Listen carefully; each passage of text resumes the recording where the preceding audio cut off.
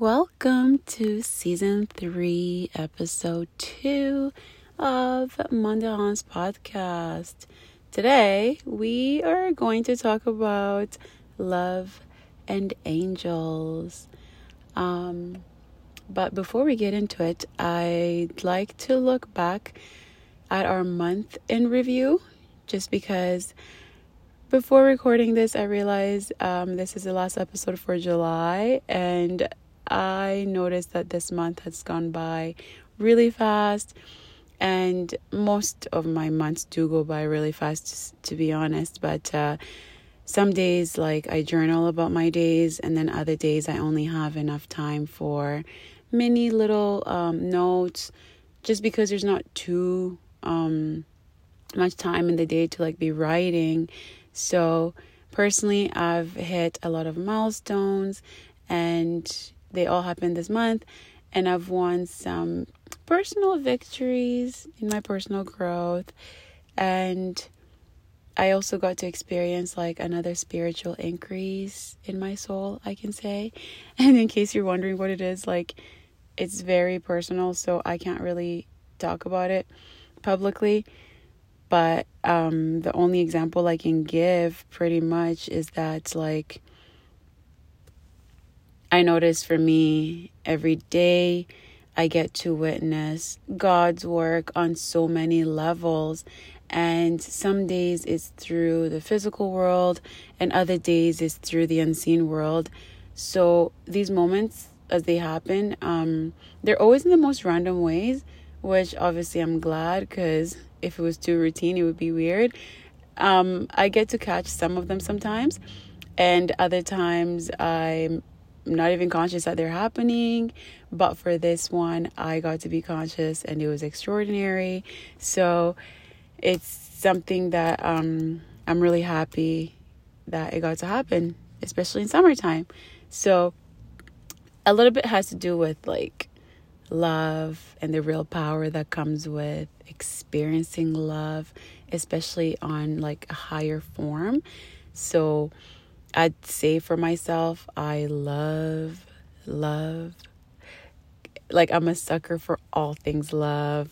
And I know I've gotten myself into trouble because of showing too much love. I never really think that there's anything called too much love, just because I don't know. I don't think there's such thing as too much love, but hey, it's just that maybe for some people it might be too much, but for me, I love giving as much love as possible.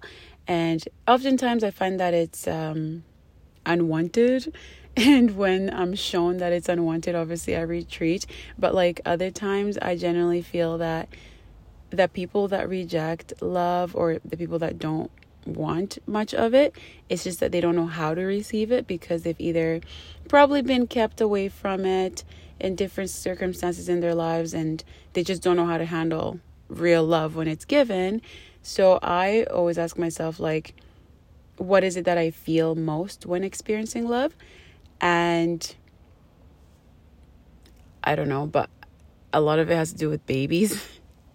Babies or kids, because I love seeing babies smile, or hearing babies cry, which sounds really weird, but it's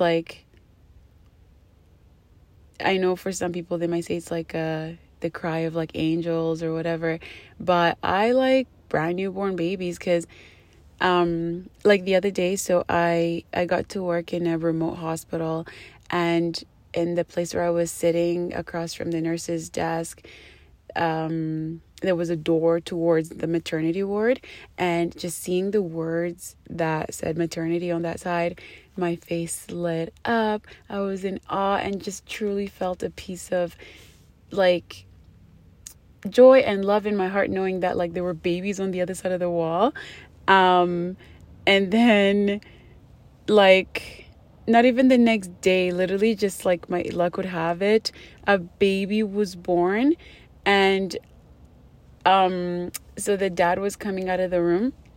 So then when he came out, he was with a toddler, which is the older sibling to the new baby. And then the dad was just saying to the nurses how the little baby saw the new baby, and the toddler was like, the baby has a nose. And then like all the nurses obviously were laughing because it's such a heartwarming feeling, obviously, one, to have a baby. But like I got to work, and on my shift the baby was born. Like it was just so nice. But on that whole 12-hour shift, like a lot of other things happened that some were good, some were bad, but a lot of it brought me a huge sense of love. Because the best part that I felt the most love for was like the patient that I was working with. It was just an honor to be with a person like him, to be honest, because like he doesn't speak, but like he understands, and like he can listen, but he has to talk like through a computer. And interacting with him all day was like such an, I don't know, it was a really high honor. And there are people like that I see that to me are pure angels in this world. But it's kind of why I wanted to like talk about like my theory around love and angels, because the way that I see it, and maybe it's just through my interactions with like babies, because since I was a little kid I've always been like babysitting and sitting around with kids, and so I get to learn a lot from like babies. And I feel like the babies that are born with whatever knowledge that like the higher power has given them, for us in our eyes, we see that they're pure, they're innocent, you know, they're fresh out of the womb with whatever assignment, you know, from God. Because I don't know, I see babies as like new angels who God has just sent, and because they're the purest obviously as they get older and they live in this like corrupt world, they gain worldly knowledge of like whatever environment that they're brought up in, but like they end up losing their innocence, and then life goes on, and obviously babies become adults, which is us, and some of us are corrupt, but all that stems from environment. But like to me, it's like babies are a fresh starter pack like for humanity, and because we get a chance to get a lot of them all the time, it's like different chances, different what do you call it, you know, like when people play video games and then they have like different levels, and then in different levels you can get like different points. So with like all babies born, that's kind of how I see it, where it's a different life, like many different lives over and over in a video game. And that's just how I envision it in my head. So it's like with each chance at life, you get a chance to shape these babies into like the best versions of whatever it is that the creator has, you know, sent them. But then the unfortunate part is that some are born from people who sadly have had like a bad upbringing and they're not their best. Then in the end, that poor baby goes into a toddler, an infant, a child, a teen, all the way to adulthood with like all these problems. Yet they started off as like pure angels, and unfortunately they miss out on, you know, certain opportunities of their highest self because of the adults that are around them. So that is just something that circles my head often when it comes to thinking about angels and babies. And so like it got me to think about how most of my life I've heard, or as much as I've been conscious of like being in church, I always hear like that we're all made of God's image. And when you're young, well, for me, when I was young, I didn't really put that much into perspective, because I just thought, oh, we're made in God's image because, you know, God made us the way that God is. So then it's like, if God isn't human, yet I look at us and I just imagine, if we're made of God's image, then what would God look like? Because that's obviously a mystery to most people. And so it took me like most of my adult life to understand that, you know, the image that we've been created isn't really obviously of flesh, but rather like of spirit.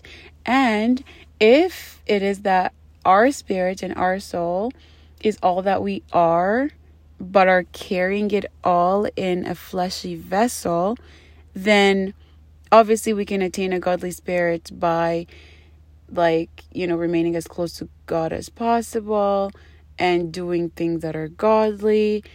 And so that's why when I think of babies, I think of angels. I think of like the purest humans that are here, and the spiritual side that they have, theirs is the most innocent, and therefore these babies are angels. So it's just amazing to me that, growing up, I've been intrigued by humans, and I found ways to be around them, helping them, and showing as much love as I can, as often as possible.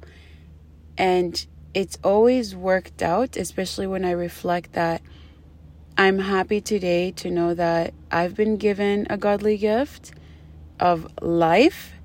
And the life I have is to practice love every day as much as possible. And I'm given so many chances over and over and over again to do this.